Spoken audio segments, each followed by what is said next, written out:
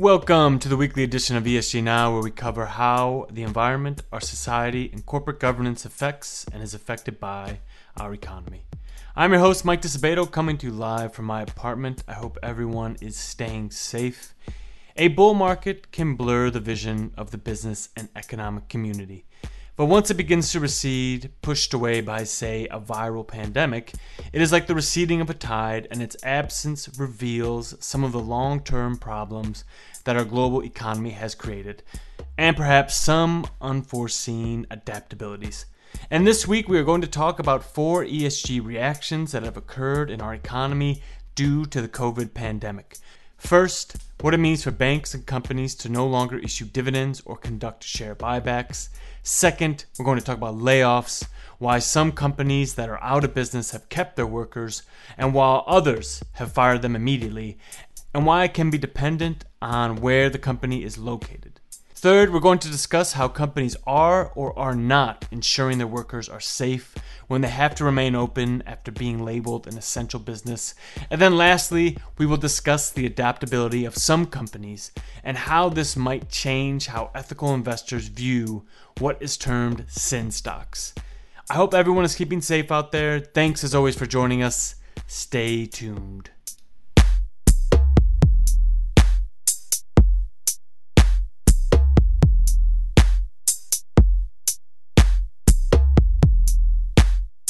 So as I said, today we are going to talk about 4 stories: market mechanisms, layoffs, at-risk workers, and company adaptability.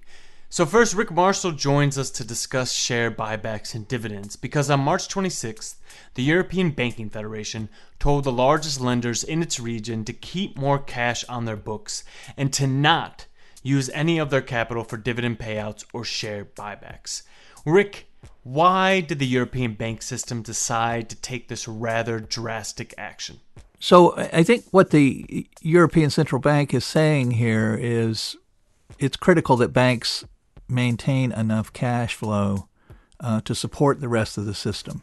The name of the game right now is cash management. Do they have enough cash flow to do what they need to do to survive? Indeed, most companies are facing that question. And in the case of the banks, they play a critical role in that they already hold much of the corporate debt that will be of concern to other companies. They also will be one of the sources that companies will look to if they need to borrow more money. And so this is a critical first step, really, in terms of getting a grip on the recovery for virtually every region. I mean, we've seen similar discussions in New Zealand and Australia and other parts of Asia. This is going to be a question that will have to be addressed in every market. Right, and I know when the U.S. provided it's about around $2 trillion of bailout money, it puts some limitations on making dividend payments or using that bailout money to buy back shares. Basically, if a company took the bailout money, then they need to not use it for share buybacks or dividends. But this move by a central bank to do this is a uniquely European action. It's unlikely that the U.S. Fed would stipulate such things in total without special legislation like what we're seeing with this bailout. And this is done in part, as you were alluding to, the need for companies to have enough cash to keep afloat for as long as possible. There are already difficult decisions being made by companies around capital. Should you keep your workforce on, or should you do something else with that money? It's something that Arna and I are going to talk about next.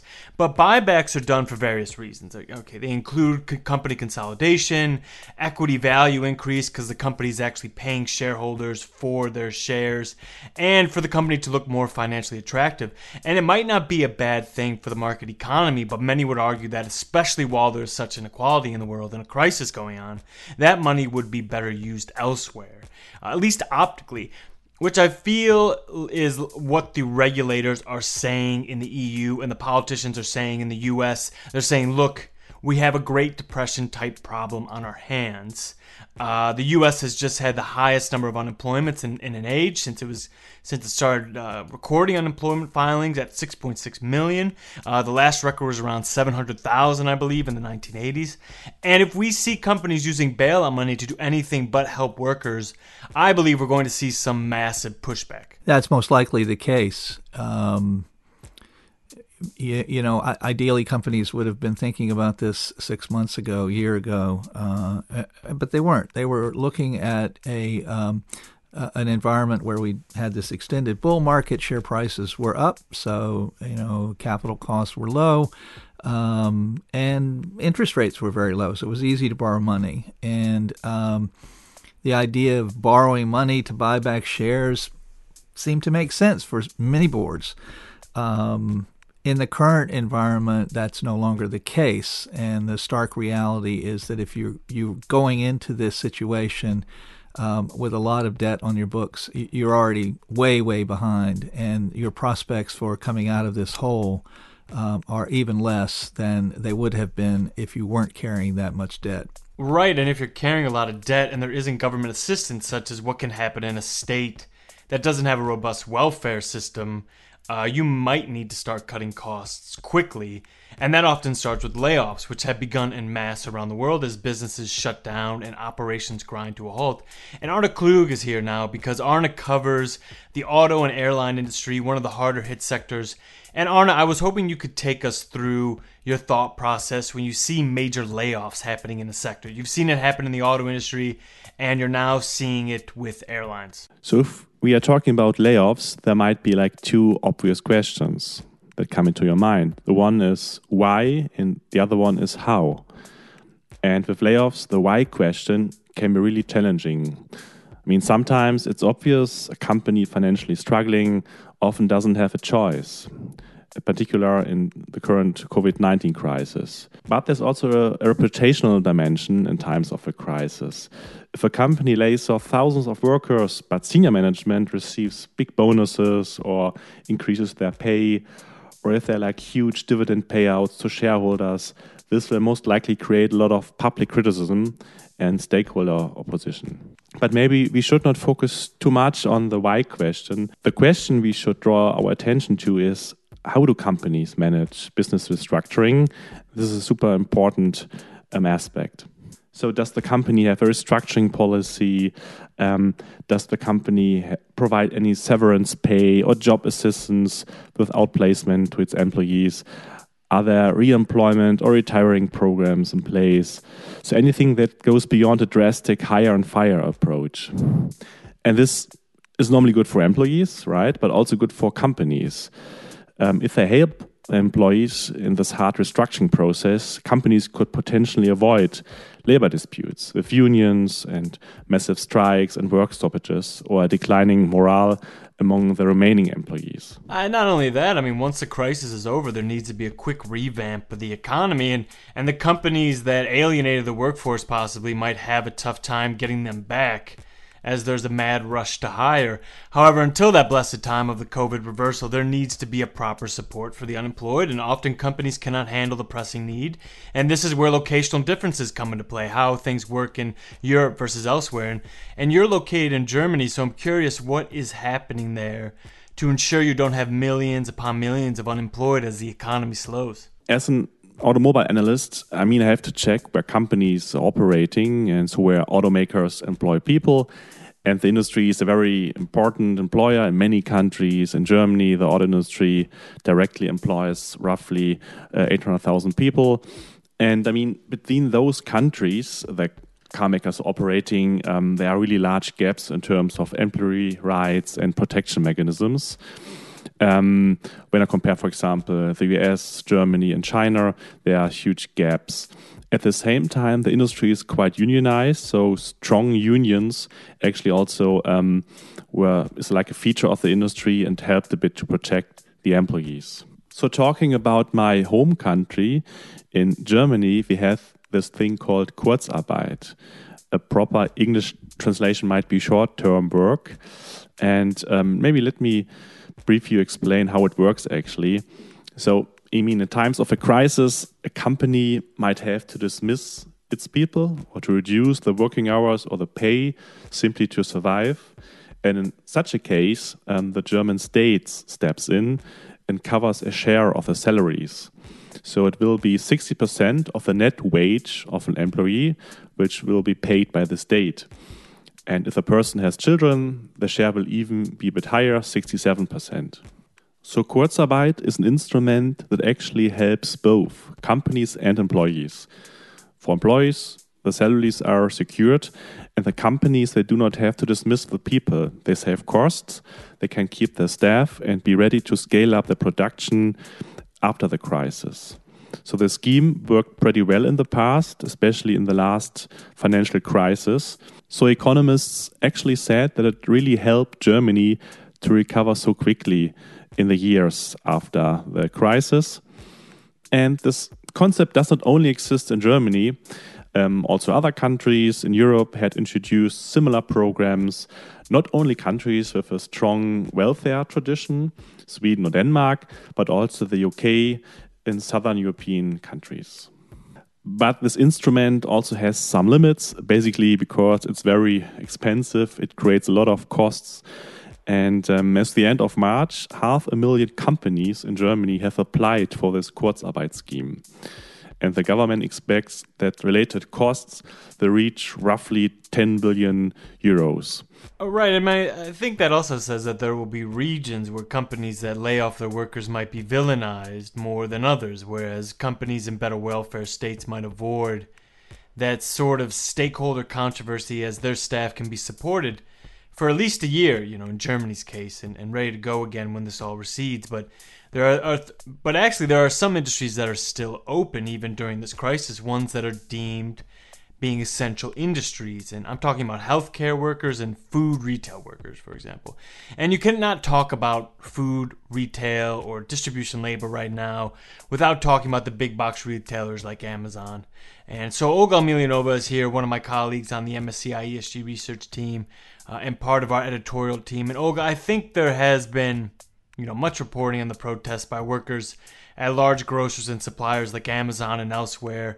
There was controversy at Alibaba at one point where workers felt they were both being put in harm's way, weren't being appropriately compensated for that harm, and weren't being protected by the companies they help keep in business.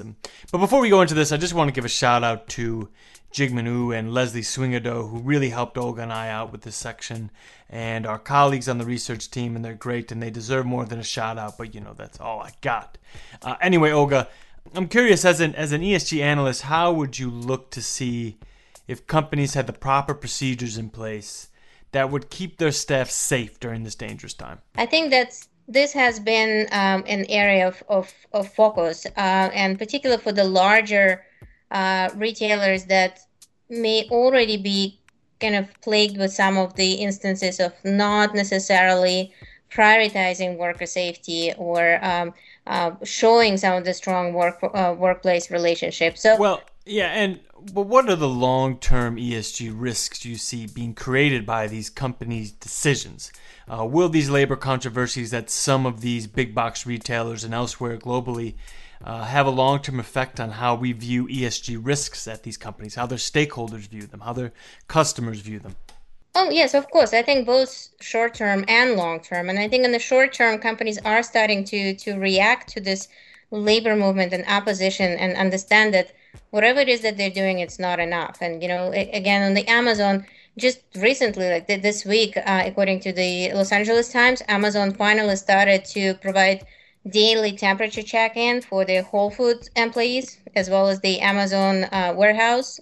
So that's kind of an immediate reaction where the company understands that there's something wrong in how it's handling the crisis and how it's protecting the employees. But for the long term, I don't think this is enough. And don't take me wrong, all of those things that we discussed, they're obviously positive steps. And it is a lesson learned. But I'm not quite sure how much it's going to be affecting the long-term, let's say, corporate culture towards their workforce. And that is something that established over time. And I think maybe this COVID is a big task for the companies to see and connect the dots to see how important it is to invest into your workforce, to show the workplace is taken care of and protected, to build that trust and to build that culture. Yeah, for sure. And I think COVID isn't just changing how we view employer-employee relations and the cultural impact that dynamic can have, but it's changing entire company cultures and creating interesting questions for companies that were previously labeled as, quote, sin stocks. And sin stocks are what the early ethical investors called the stocks of tobacco, pornography, gambling, gun, and alcohol companies. And they were the first, these sin stocks were the first companies excluded from early ESG investor portfolios. But now during COVID, some of these companies are doing really well, especially alcohol companies, since everyone is just chilling in their homes without much to do. And I wanted to discuss about this bump that these companies are getting. And to talk about this, I have with me Joseph Williams, who is our screening and stock exclusion director. And Joseph, tell me about this surge of sin stocks. I mean, everybody's drunk, right? I mean, I'm drunk right now. You're probably drunk. Well, I'm not drunk right now, but give me a few hours. It's still early in the morning. This is really a good question. Companies that produce, distribute, and retail alcohol have long been the target of the ethical investing community. These divestment efforts that are concerned with what has been labeled as sin stocks really did constitute the first stirrings of what we now call ESG investing. But instead of focusing on alcohol, there are other industries as well that are targets of various divestment efforts or divestment policies that are thriving in the current climate.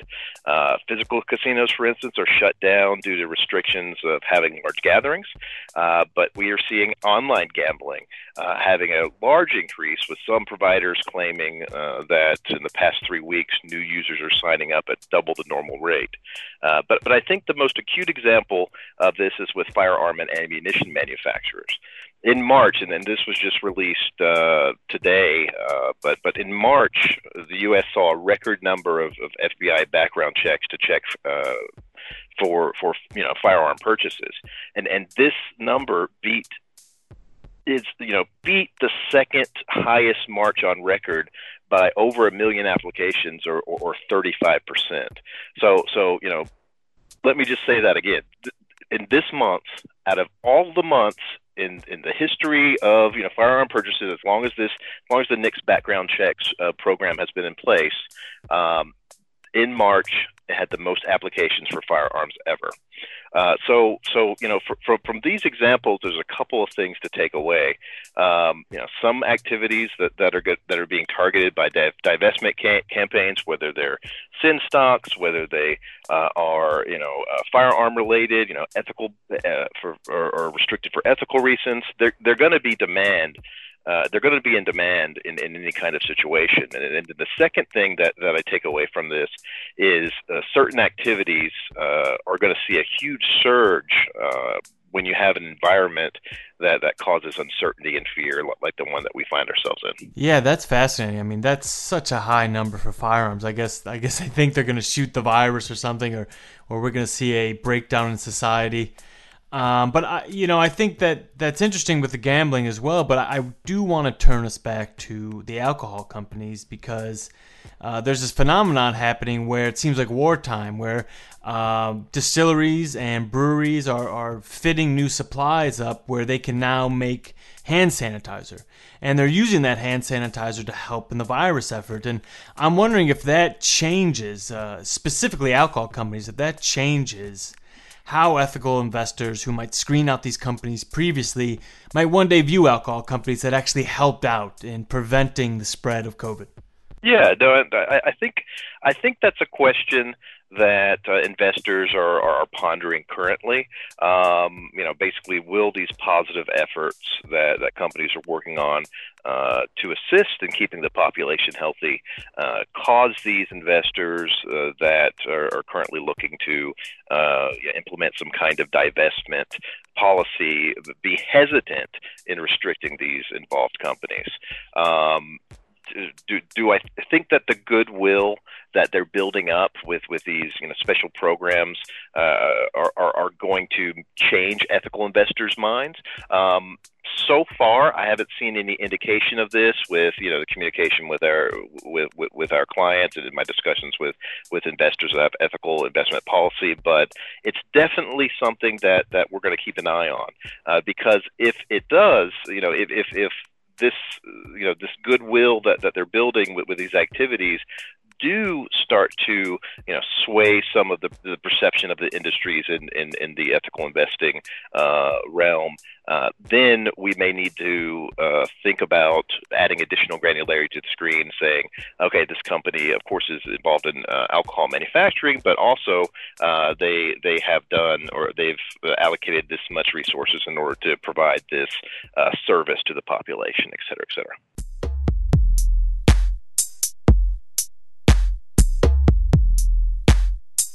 And that's our show for the week. I want to thank Rick and Arna and Olga and Joseph for helping me sort through the COVID crisis with an ESG lens. Also, Jingmin and Leslie for helping us do a lot of prep. And I want to thank you so much for listening. I hope we were able to give you some entertainment and information during this devastating pandemic. Stay safe and talk to you next week.